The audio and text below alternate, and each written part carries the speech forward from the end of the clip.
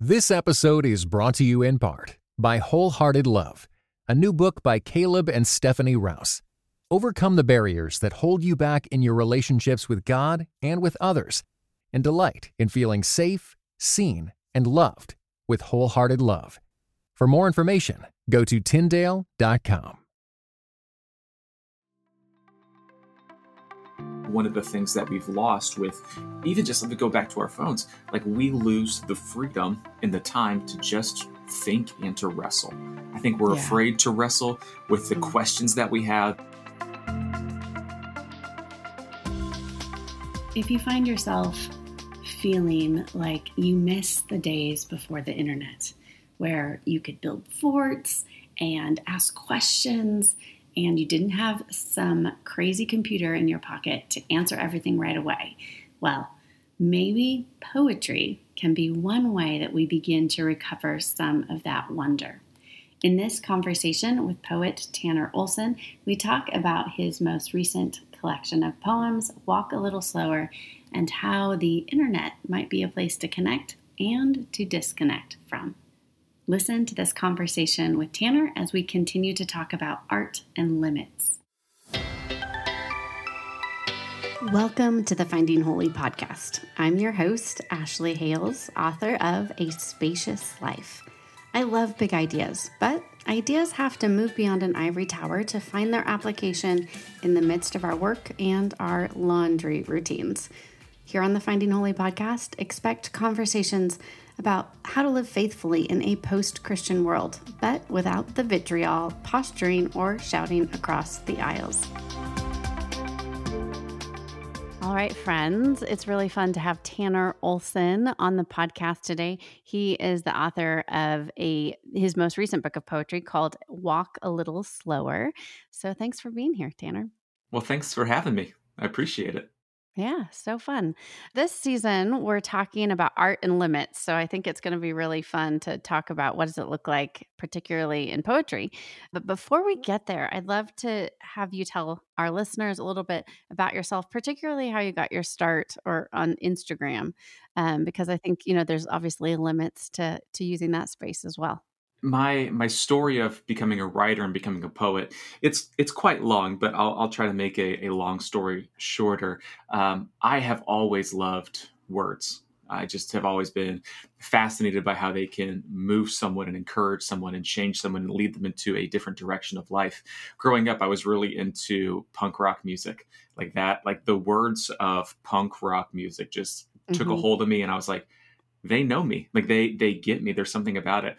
And so I longed to be this musician, like the front man of a band that would have people cheering and screaming and chanting, but I can't sing and you don't want me to sing.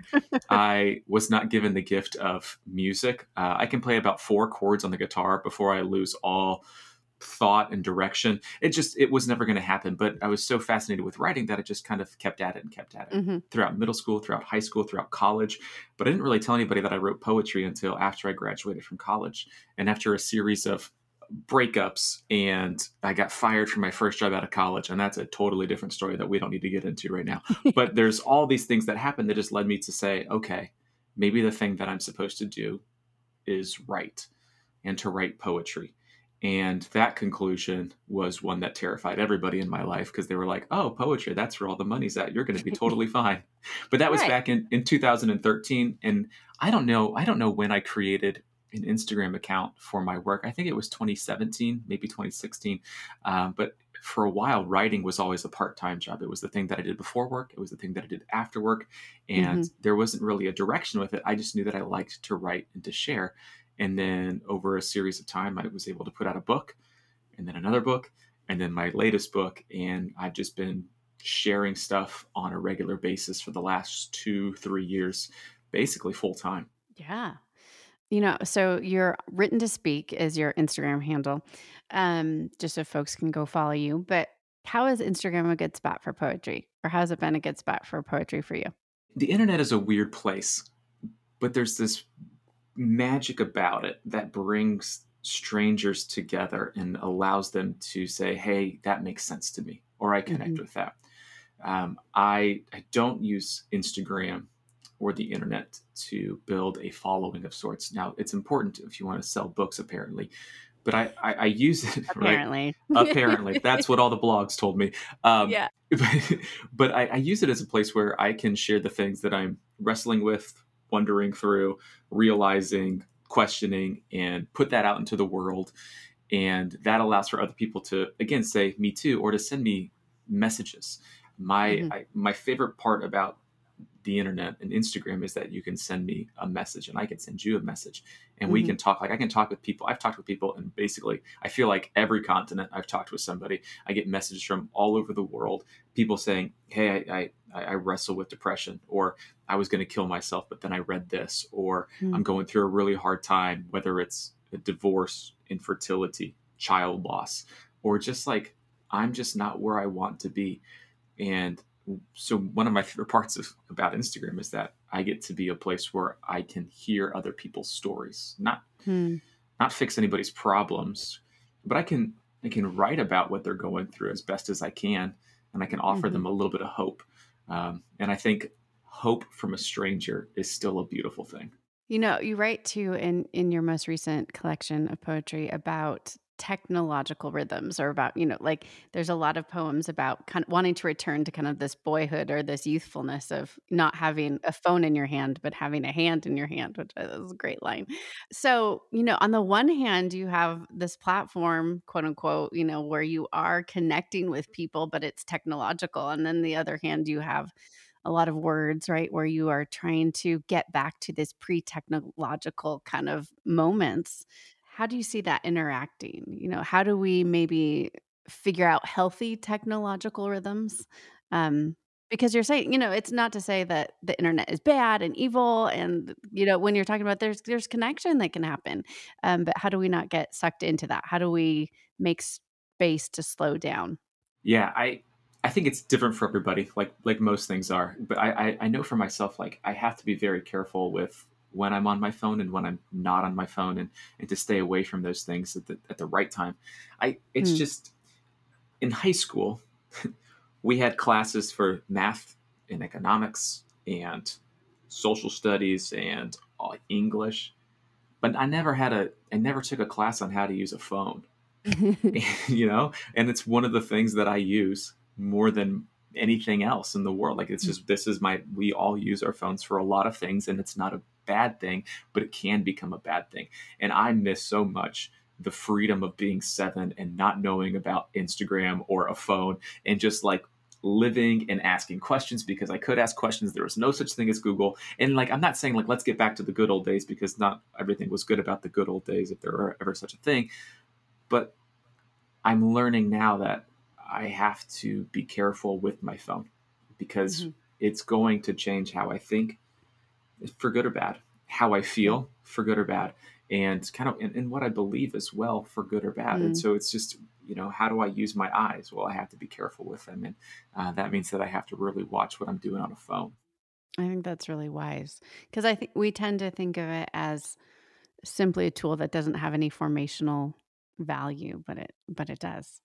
Oh yeah, and it runs deep, and it creates habits, and it changes how we view other people and how we view ourselves. And it's, I mean, if not used correctly, it's a weapon. It's dangerous. Mhm. Mhm. And so I think a lot of my writing is like, well, I miss being 7, but also like I know there's something beautiful living without a phone, and I want Yeah. that for you as well. And I Mhm. want to encourage rest and fasting from your phone, if that's a Yeah. thing. It can be, Yeah. it should be a thing, but It I should just be. I want to live. I don't want to be sucked in. Mhm. That's great. Um, so tell us how poetry can help us get there. If we need times away from our phone and technology and being plugged in and productive, these are all themes I talk a lot about in my book called A Spacious Life. Like, how do we what maybe, like, if there's a negative pulling back from technology, perhaps at least, to make sure that we're not addicted, to what extent does poetry maybe provide us something positive? I think poetry is this strange thing, and I mean I don't even know how to explain it. I didn't study poetry in school. I just started writing it, which I just lost all credibility with your listeners, and I'm okay with that. It's fine. But We need it's practitioners too. It's fine. yeah. Well, it's this weird thing. It's not a message or a sermon, and it's not a song. It's somewhere that kind of fits in the middle. And if anything, it's an offering or a gift, which just sounds super artistic and weird. I understand that, but it really is. It's something that for me at least, the things that I write them because it's what I'm going through, or it's something that you've told me that you're going through, and I want to help put that into words. Again, not to fix the problem, but just to wrestle with it. And I think one of the things that we've lost with even just let me go back to our phones, like we lose the freedom and the time to just think and to wrestle. I think we're afraid to wrestle with the questions that we have, the ideas that are happening, because we'll go like, oh, if somebody poses a question or something's happening in our world, we're going to go to the internet to see what everyone else thinks. And we forget to think for ourselves because this person with a blue check mark said this is the right thing. And that's just, and I think what poetry does is it says, I don't have all the answers, but I have a place for you to just be. And I think with poetry, I have people who follow my work that come from different faith backgrounds, how they identify. But yet there's something in poetry that says everybody's welcome here. Mm-hmm. It's not perfect, but there's a seat at the table. And that's what I think poetry does. It just echoes the words welcome home over and over again. What's your favorite poem in your collection? In this most recent one, so I just I've gotten to do a couple of live shows over the last couple months, sharing some of these new poems that are in there. And there's one poem. It's actually the very last poem at the end of the book. It's called "Go On," and it was a last minute edition. Now it's a self-published book, so it's not really like a last minute edition. It wasn't like I texted my publisher and said, "Hey, I just did it myself," because it's self-published. But I never planned for it to be in the book, and then I was sitting on a porch one day, which the porch is my favorite place to be. And I just was looking around and I just started writing. And the poem is called "Go On." And it's basically like, hey, like you don't need your phone for this. You just go on, like, look at the trees. They were there yesterday too. Did you see them?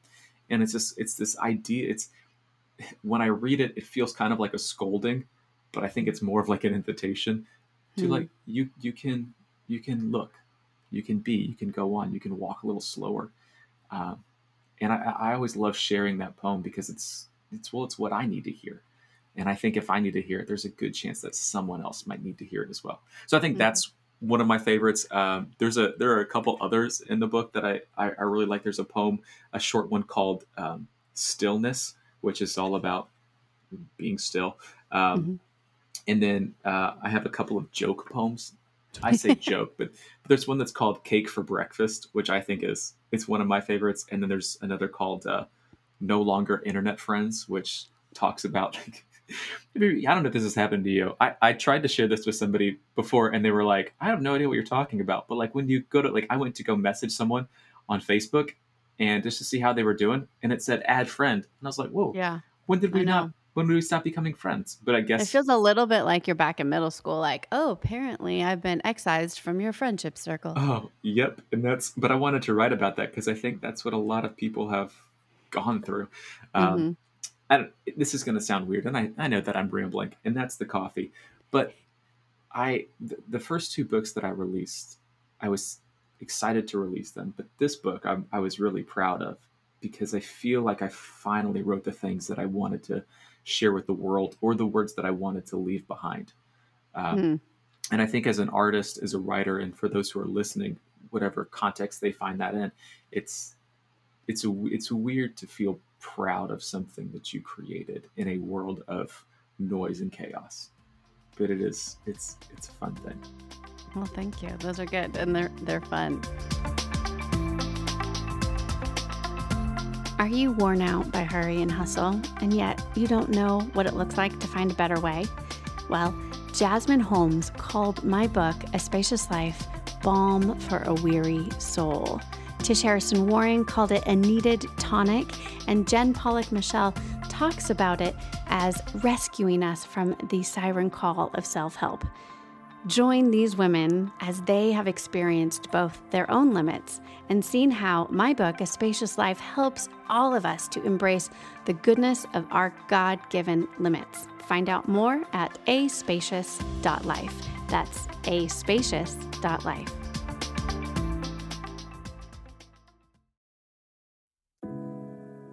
This episode is brought to you in part by Beyond Ordinary Women Ministries, which prepares Christian women for leadership. At BOW, we believe that every woman is a leader because she influences someone. So, whom do you influence?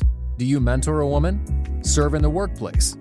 Or do you lead a small group, teach the Bible, or even lead an entire ministry? No matter who or how many you influence, our free online resources will help equip you.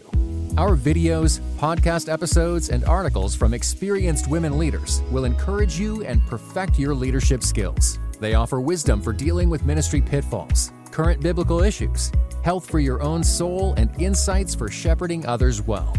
In addition, BOW offers Bible studies designed to connect women of multiple generations. They provide a challenge to both women new to the Bible and those wanting to dig deeper. Be our guest and browse all of our free resources and low-cost Bible studies at beyondordinarywomen.org. I would love to talk a little bit about how you have found like the limits of the poetic form to actually increase your creativity. There's one thing I talk about in my book, A Spacious Life, about how the subtitle is called Trading Hustle and Hurry for the Goodness of Limits. And so I talk a lot about that our limits are actually pathways to knowing God. They help us to be human, that things like rest and Sabbath and waiting can actually form us in really good ways. But we tend to not actually embrace our human finitude because it's scary. Or, we want to be like Eve in the garden and take the fruit and be like God and have it all. And, there's so much about limits though, that when we like struggle through them, if we work through them, if we lean into them, that are actually invitational. So I'd love to hear you talk a little bit about how you found the poetic form particularly helpful, like that limitation. You're not writing like 80,000 words, like, these are small poems. How does that help you grow in creativity, or what kind of human emotional growth have you found in, writing poetry and the limits of a form? When I first started writing, I was, first of all, I'm a terrible reader. Like my brother, I have an older brother. Every night, my mom would say, "Hey, you have to stop reading," and she would have to tell me, "Hey, turn off the TV." So we were just very different. And I might have been a reader if he wasn't, but I just had to be different from him, hence the poetry. But I don't know why I told you that. I'll eventually find it in my head. But I think when I first started writing, I wanted to be like Donald Miller. I loved the book Blue Like Jazz, A Million Miles in a Thousand Years. I love Anne Lamott and how she just kind of weaves faith and stories and honesty together. And when I read their stuff, and when I've read their stuff over the years, that's what I want to write. That's what I want to be like. Yeah. And I tried that, and it was fun, but I wasn't home when I was doing it. I didn't come alive when I was writing that stuff. And so there's a couple of things that I've had to learn how to say to myself and not be upset when I hear them. Like, that's not for me, or that's not for me yet. And I can't. And I don't have to. Now I've started writing more stories and this personal narrative type stuff like Donald Miller and Anne Lamott. And I'm finding myself more at home as I do that. But I think with like limits, it's okay to say, this isn't the right time for me to do this. Or now it's like the fence is not a bad thing. Like a fence is a good thing. It means it's keeping something bad out, or it's keeping you away from danger. And I needed to, like in the last year or so, like you mentioned, I've become just more, I've realized again and again that I need to rest. Like I need to take a day and a half to not do anything. And sure, that means there's a day and a half where I'm not working or writing or trying to grow an audience, which is something that just makes me cringe every time I say it. Yeah. Yeah. But every time I take a day to rest, like we rest and then we work, right? Like Yeah. I don't work and then rest. It's the opposite. For the longest time I always thought, well, I'll work and then rest. It's, no, no, no. I will rest, I will breathe, I will be, and then I will begin again. Mm-hmm. So I think this whole idea of limits, it's from the very beginning, and if we can see them as something good Mm-hmm. and something helpful, then that's a game changer. Yeah, Um, for sure. so yeah, I don't know, Yeah. that's it. That's a good Yeah, question. that's a great, ways you're thinking about like your creative process and what kind of limits you need to impose. Yeah, just like I actually need to rest before you get into that work. You can't be everyone else. You can only be Right. you. And so it's Yeah. like and you'll get there. One of the things when young writers will say, "Well, what's your best advice?" My best advice is just to give it time. Hmm. But you can't jump like 10 years in the future, right? What's the saying? Like it takes 10 years to become an overnight success. Well, give it Right. time. Like just you can't just jump ahead in the story. You have to like let's just live out today, and we'll see what Hmm. tomorrow brings if tomorrow comes. Hmm. Um, which is frustrating. Nobody wants to hear that. They want to hear, oh, you Right. just do like these three things, and then you're going to be the best writer ever. And that's not how it works. I No, wish. but yes, it's often it's process oriented for sure.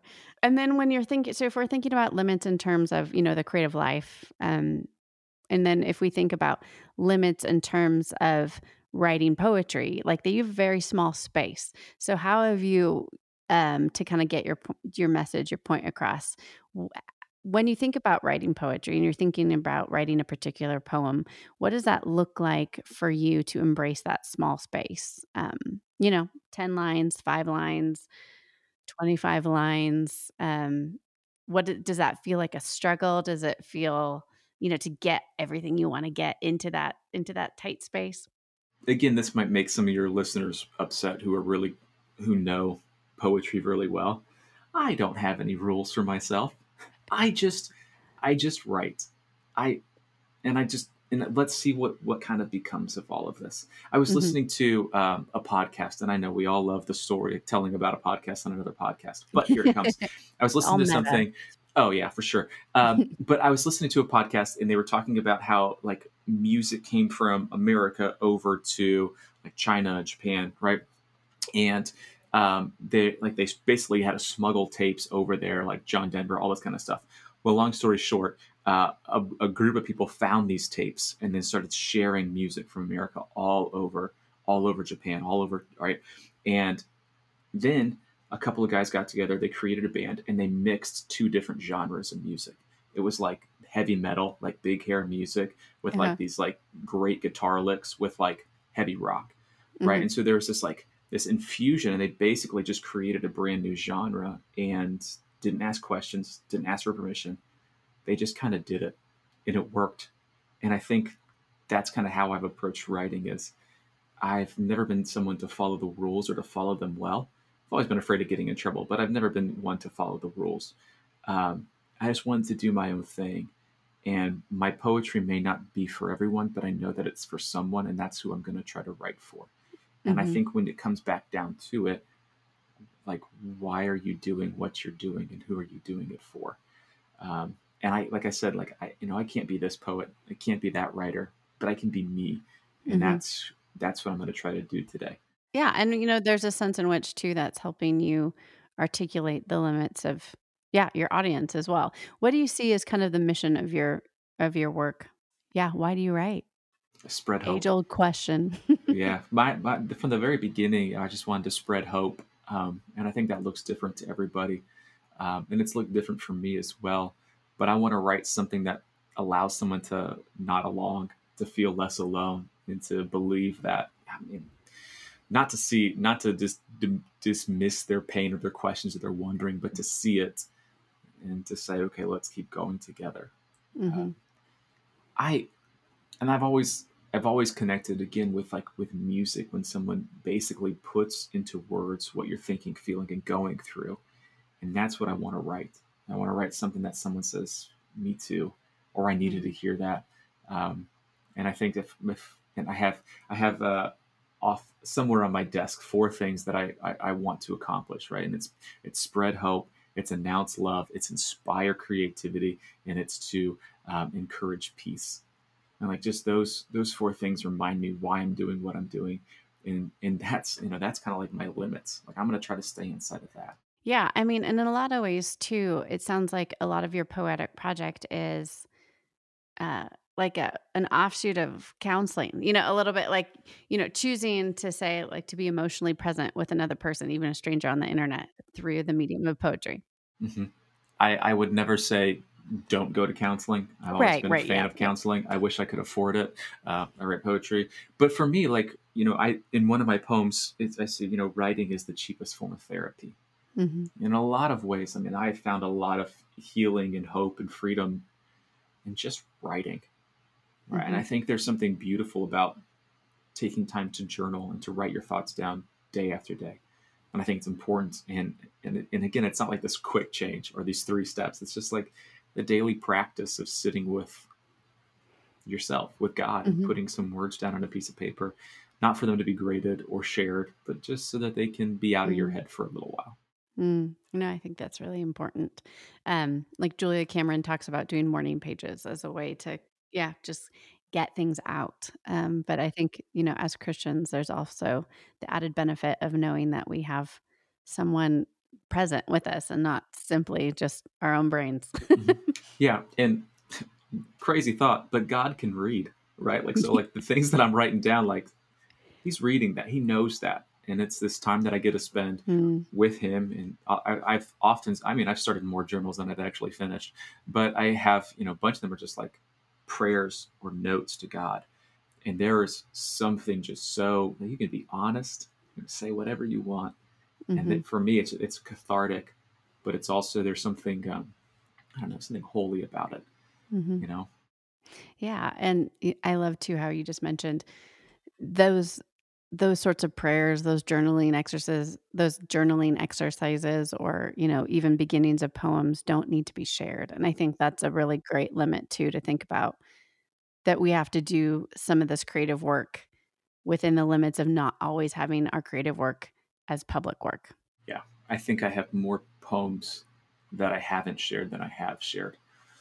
Um, and they don't, maybe one day, but they don't need to be today. Right, right, Um, right. And and this one, and this that's a one's for me. freedom. This Yeah, one's so bad, right. it's just for me. Yeah, I love it. I love it. That's so good. Well, I would love to hear as we're kind of wrapping up your laundry routine. So I ask everyone, this kind of comes from Kathleen Norris, who's a Catholic writer, and she talks about she kind of comes back to faith. She writes about this in the Quotidian Mysteries because she sees the Catholic priest like cleaning up right after communion. He's like wiping out the chalice, and she's like, "The priest is doing the dishes." Like, my mind is blown. This has relevance for my everyday. And so with whether it's our dishes or our laundry, I think we connect with God in ordinary moments. So I love hearing just everyone's laundry routine. Well, now that you say it like that, I need to change up my laundry routine. You have to be truthful. You have to say your real laundry routine. My laundry routine. Well, we were talking with some friends the other day about we were talking about laundry, and I mentioned how I do laundry like once or twice a week. I don't have that many. I try not to have that many clothes, or that I wear the same things over and over again. But my wife and I, we have separate hampers, and this Yep. blew our friends' minds. And I was like, "But we do laundry differently and at different times." She is someone who does it, once or twice a month, and I do it once or twice a week. And it's just so I'll throw something in the laundry and cold, always cold. I heard that was the best way to do it. I could be I wrong. heard I don't that know. too recently too. That is I supposed don't to know. it like with all the new detergents, that cold water, it works just as well and it saves money and energy. I, Anyway, you know what? yeah. There are a lot of things that I don't know how I use them, but I don't know how the world works. I don't understand how the post office works, but they seem to do things. I don't know how laundry really works. We're not going to get into all of it, but those are at least two things that I don't really know Yeah. how they work. Mhm. But so once or twice a week, I'll throw in some laundry, one load all together. I'll throw random towels in around the house. We'll throw those in. It's just going to be just basically a mosh pit of just linens from the house, Yep. and then I'm pretty strict about it's done. I switch it over, and then the way that I dry them is I dry them on low, if that's a setting. Uh-huh. And then I just dry them longer so Okay. they don't shrink, because I have a problem with clothes shrinking pretty fast. And then I'm a hanger guy. I like to hang everything up. I don't like Nice. drawers. So not that I hang my socks up. I hang up like all my shirts. And Right. then, to be Even honest, my pants. t-shirts? Oh, all t-shirts. Yeah. I don't have that many. I don't have that many. So it's just, they're all Okay. up there. There you Yeah. go. And you can see it, which is nicer than I rummaging feel through like the drawer. I feel like this question is a way to realize if someone is crazy or not. And I feel like I'm teetering. I'm teetering. Oh, I most of the time, like people's laundry routines tend to be like, I don't know, just there's piles. But yeah, there's a few that are a little more particular, which are fun.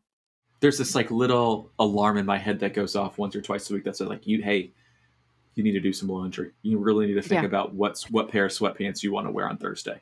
So like, let's get to This this. is really important. Yes. Very important. Sweatpants Yes. are very important. Do laundry become a nice little procrastination technique from the writing?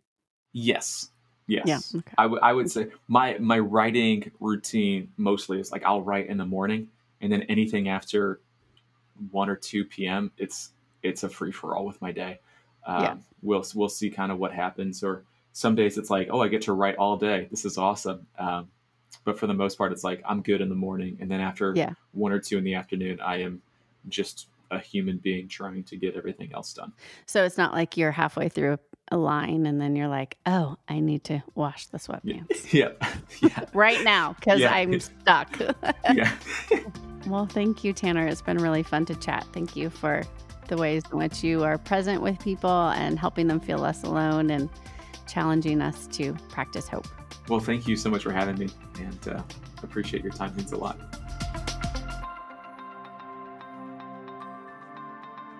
I hope you enjoyed that conversation with Tanner Olson. You can follow him on Instagram at Written to Speak, and you can also read his book, Walk a Little Slower. You can grab a copy of that at the link in the show notes as well. As we consider how a more spacious life might open up in our actual lives through our limits, and as we think particularly in this series all about art and limits, I want to encourage you to practice one small step. And the first small step that I'm going to offer to you is to simply read a poem. Maybe you stop in the middle of your day while you're eating lunch. Maybe it's before bed, but find a time to read the poem and simply read it. You don't have to make sense of it. It doesn't have to make sense to you, but it is a practice in experiencing maybe a different way of seeing. And if you need some suggestions, I have a few in the show notes. I love Malcolm Guite and his Sounding the Seasons book. It's a helpful way to think through the liturgical year. Mary Oliver is always great, and I love Denise Levertov as well. So you can pick up something like that in the link in the show notes, or even just Google one of those names if you need a place to start. The second thing I would encourage you to do is to maybe put a timer. So you give yourself a limit, 5 minutes, and try writing something. Maybe it's a haiku. You don't need to do sonnets or something really technical, but simply write down maybe what you see, what you're looking at in the form of a poem. No one has to see it. But these sorts of creative activities get us out of ourselves and realize what are the limits that are mine to embrace and what are the limits that I might be called into as an invitation. Thanks for being here, friends. Could you please just take a second and subscribe to the Finding Holy podcast? And if you have already done that, if you would take just another minute and leave a review, it helps these conversations continue. Remember, big things matter, but so does the laundry.